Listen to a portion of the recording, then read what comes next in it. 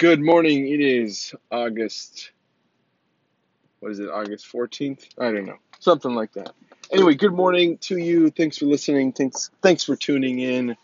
I wanted to chat about something that I definitely had struggle with early on in my life, and quite frankly, still have to check myself on a regular basis, but definitely improving on, which is caring so much about what other people think, wanting to be liked.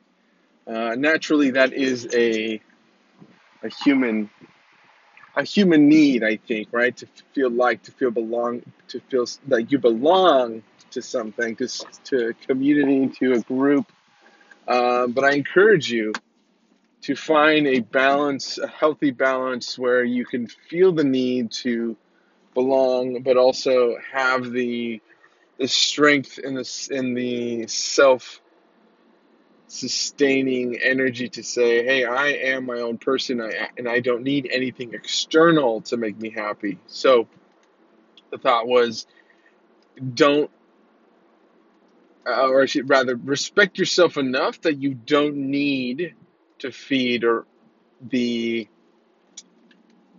need to be liked by others or in general, right? So respect yourself enough, love yourself enough that you don't feed the need to be liked. Think about that. Think about how freeing that would be if you just no longer cared about being liked. And think about how many people you respect and admire that are those types of people that don't care. They're just doing their thing. Now, there's the difference between being disrespectful and just not caring about others. That's not what I'm talking about. What I'm talking about is the people that